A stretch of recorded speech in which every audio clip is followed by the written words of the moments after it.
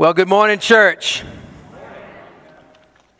We're coming out of one series in Isaiah, and as I probably say every single time there's a new series, I love where we are, but I love where we're going next. And I'm going to love this one, and we get to the next one, I'm going to love that one too. But I'm excited about our new series and on discipleship, on follow me, Jesus' words, and what that means. To be a disciple of Christ. And that's what we're going to be exploring. You're going to hear more on that in a moment. But this is kind of an introduction to that this morning. It was kind of added just this past week of how I wanted to introduce this. So that's where we're going today. Now, Tim Hansel, with creativity, shows us what the selection process might have looked like in modern day terms if Jesus used a management consultant firm in the choosing of his 12 disciples.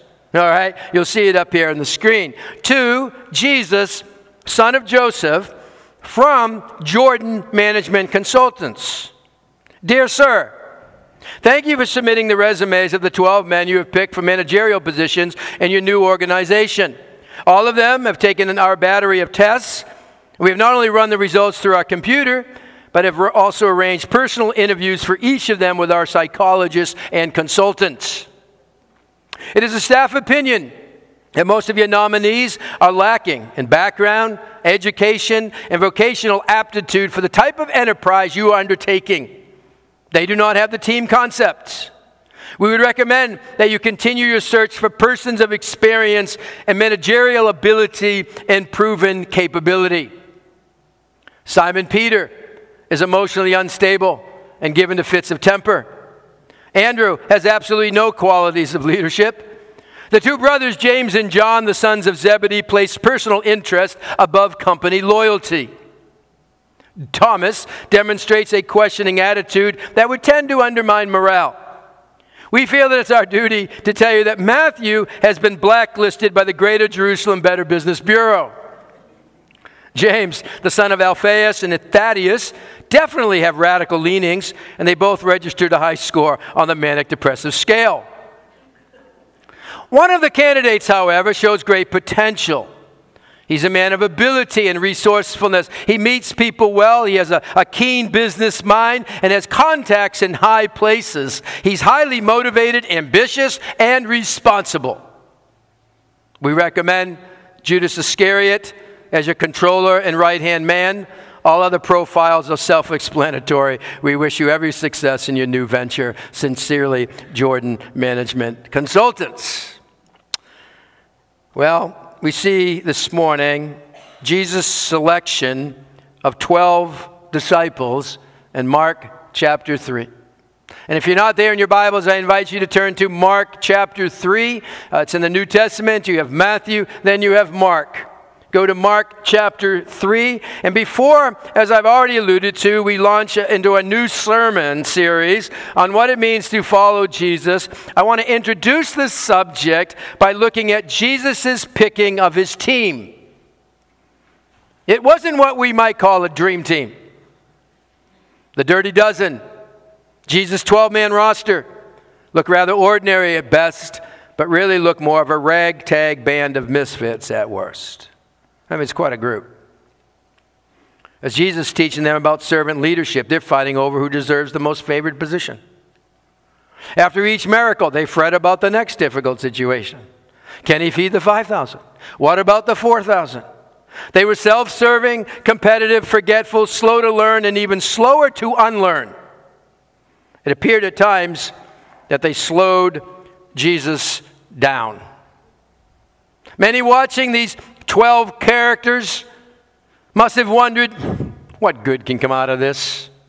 I mean, do we really have to worry about this team? I mean, they're going to be washed up and finished in a few years. It's apparent that Jesus didn't pick his team based on their credentials and skills. You wouldn't have found their names in the local yearbook under the category of those who would be most likely to succeed. And so I'm introducing our next sermon series by looking at this passage in Mark chapter 3. Not only for us to see how Jesus used ordinary people to bring the message of redemption to a lost world, but also to trace something remarkable about Jesus' strategy for making disciples. And if you've been around here at this church for any length of time, you should be aware that as to why we exist as a church, and that is for the purpose of making disciples who make disciples who make disciples. That is our mission, vision, existence, however you want to look at it. That's what's driving us.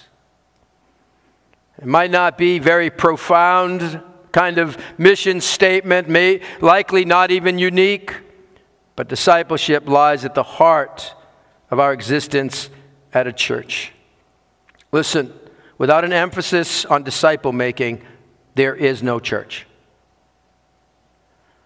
But it takes one to make one. You can't make a disciple if you want to disciple yourself. See, all disciples are Christians, but not all Christians are disciples. Yet we're called to that if we profess the name of Christ. C.S. Lewis put it this way. He said, all who are called to salvation are called to discipleship. No exceptions, no excuses. So we have to ask, well, what does a disciple look like? What are the marks of a disciple? Well, that's what we'll be looking at over the summer months, and we're going to narrow the lens to the words of Jesus, that when Jesus says, follow me, what is he calling us to? So we'll be exploring that over the next 3 months, but before we go there, I want us to look at what is foundational to discipleship, both being a disciple and making a disciple, and that brings us to Mark chapter 3. Mark chapter 3. I'm going to pick it up at verse 7, a few verses before the selection process, and it sets us beautifully for Jesus' picking of his team. Now this morning, we're going to go from the lakeside to the mountainside. All right, lakeside to the mountainside, and it's on the mountainside where I'm going to spend most of our time this morning. So first of all, at the lakeside, an impressed crowd. All right, look with me, verse 7, Mark chapter 3. Jesus withdrew with his disciples to the lake, and a large crowd from Galilee followed. When they heard all he was doing, many people came to him from Judea, Jerusalem, Idumea, and the regions across the Jordan and around Tyre and Sidon. Now notice here that Mark records for us that it was a large crowd. Now, large might be an understatement, depending on what you think of as a large crowd. For some of you, walking in a room of 20 people is a large crowd. Well, it's likely, many have estimated, that there are thousands, if not 10,000, perhaps, thousands of people gathered here at the lakeside. Now, what was the fuss all about? Why this fascination with Jesus? Well, in verses 10 and 11, I'm not going to read for you, but they inform us that word was out that Jesus was in the business of healing people and casting out demons. That will draw a crowd. Jesus grew in popularity, and since we often measure success by numbers, we would say Jesus was successful. Did you notice as you go through the Gospels that Jesus was constantly trying to break away from the crowd? You notice that? He's constantly trying to break from the crowd. Look at verse 9. It tells us that again. Verse 9. Because of the crowd, he told his disciples to have a small boat ready for him. That's his getaway boat. Have this boat ready. I'm taking off on it. Why? To keep the people from crowding him or literally crushing him. And so Jesus' ministry was impressive, we might say, but that wasn't the primary reason he came. He didn't come to impress, but to impact. Howard Hendricks put it this way. He says, you can impress people at a distance, but you can impact them only up close. And that's where we go next. We go from the lakeside to the mountainside. And at the mountainside, we see the strategy for impact. We see a strategy for impact. Now, as we come to verse 13, we are invited into Jesus' picking of his team and his strategy for impacting the world. Follow along with me, verse 13. Jesus went up on a mountainside and called to him those he wanted, and they came to him. Now, I want us to notice something that's not really in the text, but of the custom of their day, that in the selection process, Jesus was kind of going against the common practice at that time. It was customary that when someone wanted to study under a particular rabbi or a particular teacher, he would have to apply. Similar to someone applying for admissions to a college. You'd apply. And if the rabbi accepted that application, that person's request, he could then learn from that rabbi, from that teacher. That's not how Jesus does it. These disciples didn't apply for it. Jesus does the recruiting. He picked his team of men. It says here he selected those he wanted to tutor. Did Jesus choose the best of the best? In the movie Miracle, I'm sure many of you are familiar with it. It's based on the true story of the 1980 United States Olympic hockey team and their journey to defeating the Soviet Union and eventually winning the gold medal. Well, in the scene that I'm thinking of here, Coach Herb Brooks is selecting the players for his team. And while evaluating selecting his players, his choice of players was questioned by his assistant. His assistant said to him, "Herb, you're missing the best players. You're overlooking the best players." And then the well-known line here, Herb Brooks replied, "I'm not looking for the best players. I'm looking for the right ones." Big difference. Jesus chose the right ones for his purposes. In Jesus' case, he chose 12 men. You've got 12 nondescript, ordinary people who would normally have nothing to do with each other, and Jesus says, "You'll do. You'll do." Verse 14, and he appointed 12, designating them to be apostles, which simply means sent out ones, that they might be with him and that he might send them out to preach and have authority to drive out demons. And then in verses 16 through 19, I'm not going to read here, it mentions by name the 12 disciples. 12 of them. Now, there's some want to talk about this and say Jesus deciding on the 12, that was symbolic of the 12 tribes, maybe. Or there's some other reason they chose 12 and we want a numerology and we kind of want to do all kinds of things with it. Maybe. We're really not told. One thing is certain, though. Out of the many who followed him, Jesus called the few to invest in. Now, it wasn't that his public ministry was incidental by any means. Many people came to believe in him through the miraculous signs. In John chapter 2, verse 23, you can turn there, it'll also be on the screen. In John chapter 22, John chapter 2, verse 23, it tells us that many people saw the miraculous signs he was doing and believed in his name. And so we see that there are many who follow because of the miraculous signs. But notice, from the many who followed him, Jesus called the few. The very next verse, that same passage, in verse 24 of John 2, it tells us, but Jesus would not entrust himself to them, for he knew all men. He wasn't going to entrust himself to the whole crowd, but he did entrust himself to 12 men, and perhaps even others. Now, it's difficult, is it not, to build close relationships with 1,000 people? Or 100 people? Or even 30 people? Jesus is intentional about his strategy for impacting the world. He chose a few from the crowd of followers to invest in. Now, I don't want to stretch this further than intended, but I do believe we can learn something from this as it relates to this matter of discipleship. All of us have a limited amount of time in which we must choose how we will spend that. Since we cannot invest an equal amount of time in everyone, and since disciples are made in up-close relationships, we can only do that a few at a time.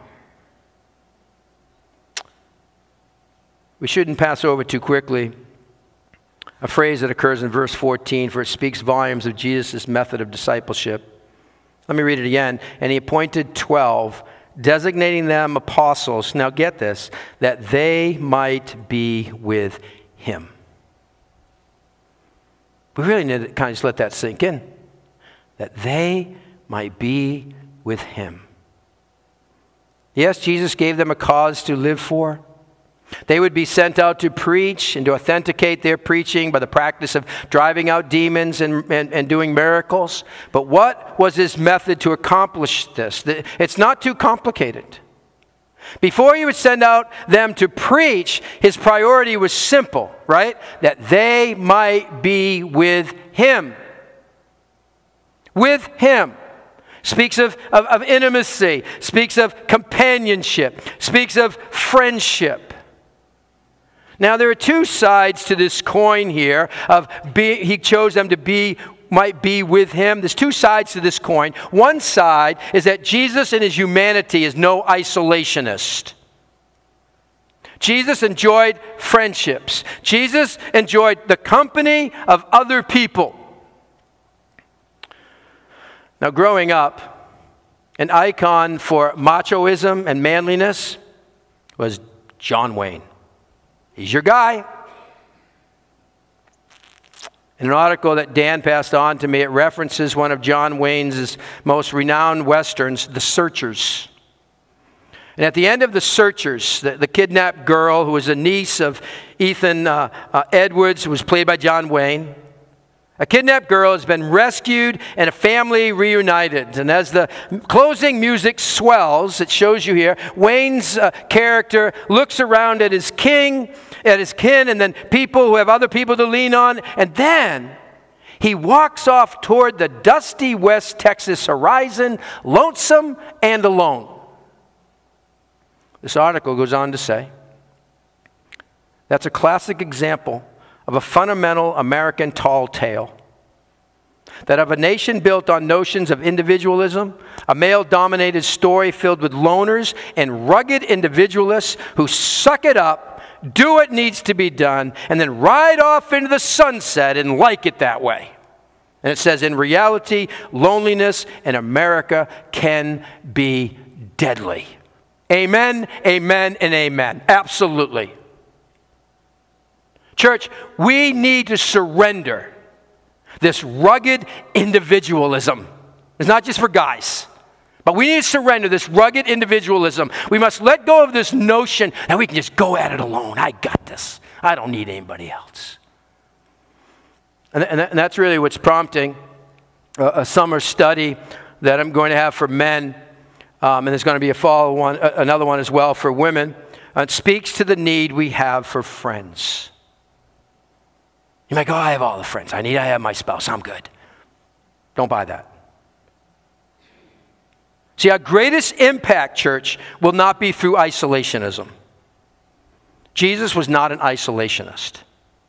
Now, that's one side of the coin, that they might be with him. But there's another side of that coin, of that phrase, is the significance of this to Jesus' strategy to impact the world. Other than the cross and his resurrection, there was nothing, I believe, in Jesus' 3 years of ministry more important than what he's doing here with these 12 guys. They needed to be with him before going out for him. Be with him before going out for him. That was Jesus' modus operandi. And I would say it's still the same today. Jesus wants us to be with him so we can go out for him. And then you're going to take away this morning. That's one right there. Jesus wants us to be with him so we can go out for him. It is no small thing what Jesus models for us here. And if you know my heart at all and have seen it, this is what I'm after. My own life and for us as a church. See, the desire for these guys was to be brought into the closest association as possible with the life of Jesus. Before they do anything else, they must accompany him. They must learn to be with their master, watching him and modeling his behavior. He let them see his heart in action. He let them understand how his mind works. He invited them to join him on a journey of dependence upon his Father. They were going to travel with him. They were going to learn from him. They were going to eat with him. They were going to live with him. They would be with Jesus when he stubbed his toe. They'd be with Jesus when he waited in line. They'd be with Jesus when he received too much change back from a sale. When he was hungry, when he was tired, when he was peopled to death, they'd be right there. They were with him when he was criticized, when he was misunderstood, and when he was being set up by some smooth religious characters. See, Jesus didn't just simply yell out instructions to his followers. He got up close to them.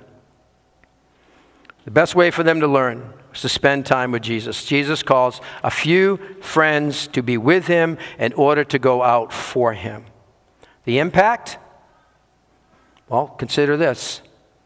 Countless of millions and millions and millions and millions of people who have affirmed Jesus is Lord can trace it back to its beginning on this mountainside. Consider the vastness of this impact on Christianity throughout the world. See, church, don't underestimate the power of a life lived in his presence. Jesus wants us to be with him so we can go out for him. All right, what does that mean for us? All right, let's get some application here if we haven't already. I want to leave you with some practical, foundational principles for discipleship. I don't claim they're profound, but they come out of the text for us this morning. First of all, the first foundational principle for discipleship is we must be with him. We must be with him. We cannot bypass companionship with Jesus. This is foundational for discipleship. Do you want to be used by God to impact the lives of others? There are no shortcuts. Get to know your friend Jesus. Spend time with him. Read the word in an effort to get to know him. It's all about spending time with Jesus, because you can't make a disciple unless you are a disciple. It takes one to make one. The call then is to get close to Jesus. You can't live off of others' experience with Christ. Do you hear that? You cannot live off of others' experience with Christ. It's not sustainable. You need to experience it for yourself.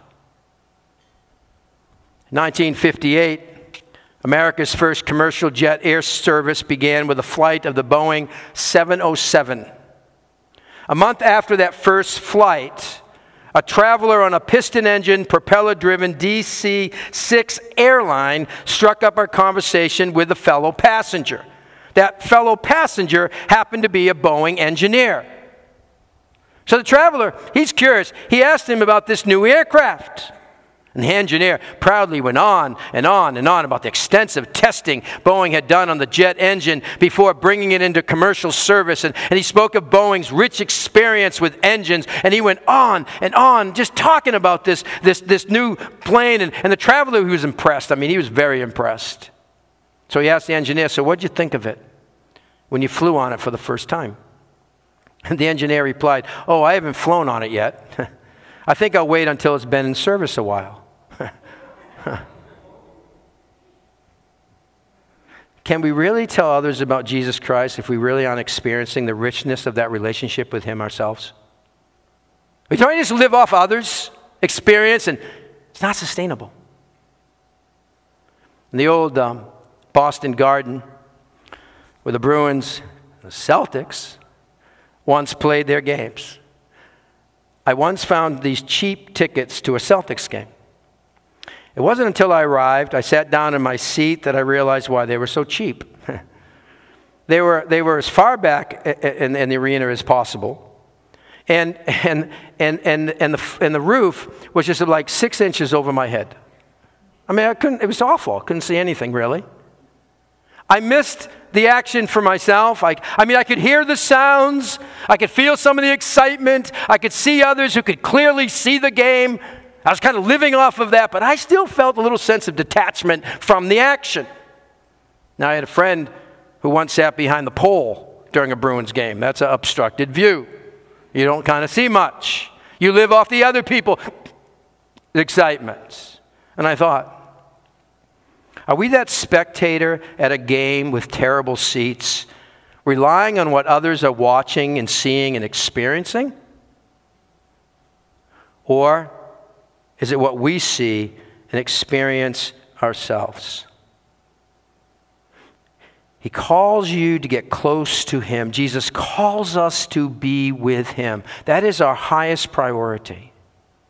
For everything else, your parenting, your marital relationship, your friendships, how you are at work, how you are during the week, your ministry, that's all the overflow of your relationship with Him, of time spent with Him. Now, why would we not want to spend time with Him? Out of love, He gave everything so we could be forgiven, accepted, and empowered. The whole package. When we see what He's done for us, there truly is no greater privilege than that we get to spend time with Him. All right, first foundational principle of discipleship, we must be with Him. Secondly, the second one is disciples are primarily made in relationships. Disciples are primarily made in relationships. Have you noticed we don't meet, we email? We don't call, we text. We hide behind the screen and we call them friends. Just being involved with people. I mean, technology is nice, yeah, it's necessary. But there's no substitution for getting together with people. That is if you really want to make a lasting impact. That's for me as well as for you. And while I must always, and I do, while I must always prioritize the preaching aspect of what I do, there's also priority given to the ones I am pouring my life into for a time. And I have to constantly revisit that. And I am again. But I ask you, who are you intentionally pouring your life into? Are you inviting others to see who you really are and to join you on your journey of imitation of Christ? I mean, to the ones closest to you. How much time are you spending with them to make a difference? What are you doing today that will guarantee an impact for Christ in the next generation as far as it depends on you? See, our greatest impact is going to be up close. And all of us can do that. Chris Osborne said, you can disciple anywhere you are. It doesn't matter what your church size is. All right. How do we know this? How do we know to whom we invest our time and energy beyond the ones already placed in our care? Well, there's one thing that Mark doesn't tell us that Luke mentions in the parallel account in Luke chapter 6, verse 12. And that is that before Jesus selected these 12 disciples, He broke away from the crowd to do what? Pray. Before His selection, it says, He spent the night praying to His Father in heaven. You see, these guys here, they weren't taken from a sign-up sheet or in response to a bulletin announcement looking for volunteers. No, after spending a night in prayer, Jesus called to Him those He wanted. And so it begs the question, how much time am I spending in prayer about those with whom I should surround myself and pour my life into? Perhaps if we spend more time praying about the people we're to get together with and spend time with and pour our lives into, we would spend less time running frantically from this person to that person, touching them only superficially. All right, I need to get to the last foundational principle of discipleship. We're to be with Him to better reflect Him. We are to be with Him to better reflect Him. Listen, we're going to talk about this throughout, but discipleship is not simply trying to be a better version of ourselves, but it's to be a more accurate reflection of Him. Dallas Willard defined discipleship this way. He said, discipleship is the process of becoming who Jesus would be if He were you. And that's what happened with these disciples Jesus chose, at least 11 of them. It tells us on one occasion in the book of Acts, which is after Pentecost. This is Pentecost Sunday, by the way, but it's after Pentecost and after Jesus left these men to carry out the task. But it tells us in Acts chapter 4:13 that Peter and John, they're under scrutiny by the Sanhedrin. And it says in Acts 4:13, when they, meaning the Sanhedrin, saw the courage of Peter and John, realized that they were unschooled, ordinary men, they were astonished And they took note of what? That these men had been with Jesus. That's what we're after. They took note that they had been with Jesus. They couldn't deny it. They couldn't ignore that these men were with Jesus. Peter and John, they didn't appear to have any particular intellectual talents, or they weren't highly educated. The ones Jesus chose were distinguished by one thing. That is, they were ordinary. They have that in common. Not one of them is renowned for scholarship. Not one of them is renowned for sophistication. Not one of them had a track record as an orator or some kind of theologian. There was no pastor in the group when he picked his team. No Bible teacher. We might say they were a bunch of nobodies. And Rudolph, and no one corrected me first service, so it's got to be right where I'm getting this from. And Rudolph, in the 60s version of Rudolph, there's millions of them, but that one, there's the Island of the Misfit Toys, right? It's an island that's dedicated to the goof-ups, the imperfect, flawed toys, because they just didn't fit. There was the spotted elephant. There was a choo-choo train with square wheels, right?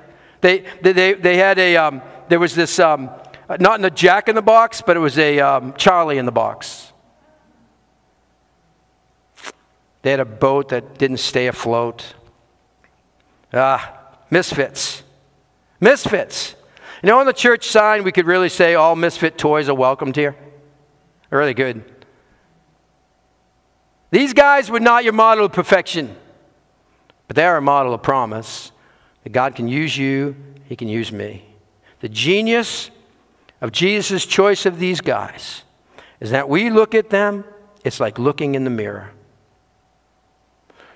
And it may be disturbing to see someone like Judas, who was within close proximity to Jesus, yet betrayed him. But we can be encouraged by someone like Peter that reminds us of the royal mess we can make, yet still become a rock within God's purposes. See, to most, the 12 were more trouble than they were worth. Well, everyone except Jesus. Now, likely I've shared with you at least a portion of this before. It's part of my story.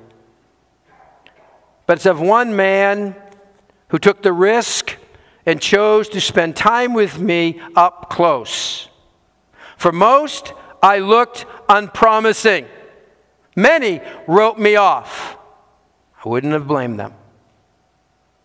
But this pastor, who had hundreds of other things to do, came alongside of me to mentor me when I had so many rough edges. I look at it, I think of it, and I go, man, he must have had so much patience. I botched up youth events that I was in charge of. I was quite unimpressive in public speaking. And I am absolutely certain that I embarrassed him sometimes. And I can only wonder that some of the deacons and the elders, they might have gathered around him at times and said, you know what, maybe you ought to think of someone else investing in. I don't think this is going to work.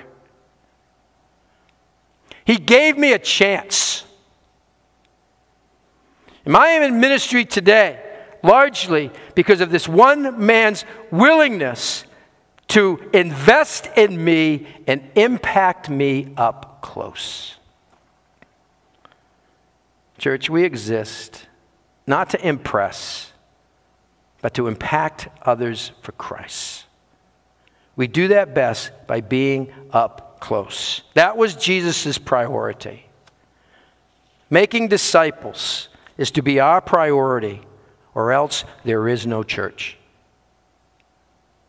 It takes one to make one, and that's where we're going for the next few months. Let's pray. God, we are so grateful that you are willing to come up close and save us. You didn't do that by just yelling out instructions or throwing a book at us or handing us even a track. You came alongside of us. You showed us yourself. And because of that, our lives have changed, and we thank you so much for that. And then, Lord, that you entrust to us the ministry of reconciliation. Wow. We're a bunch of clay vessels. We're misfits. The beauty of it is, though, that you can use us for your purposes. And as we're going to sing, there's no story you can't redeem.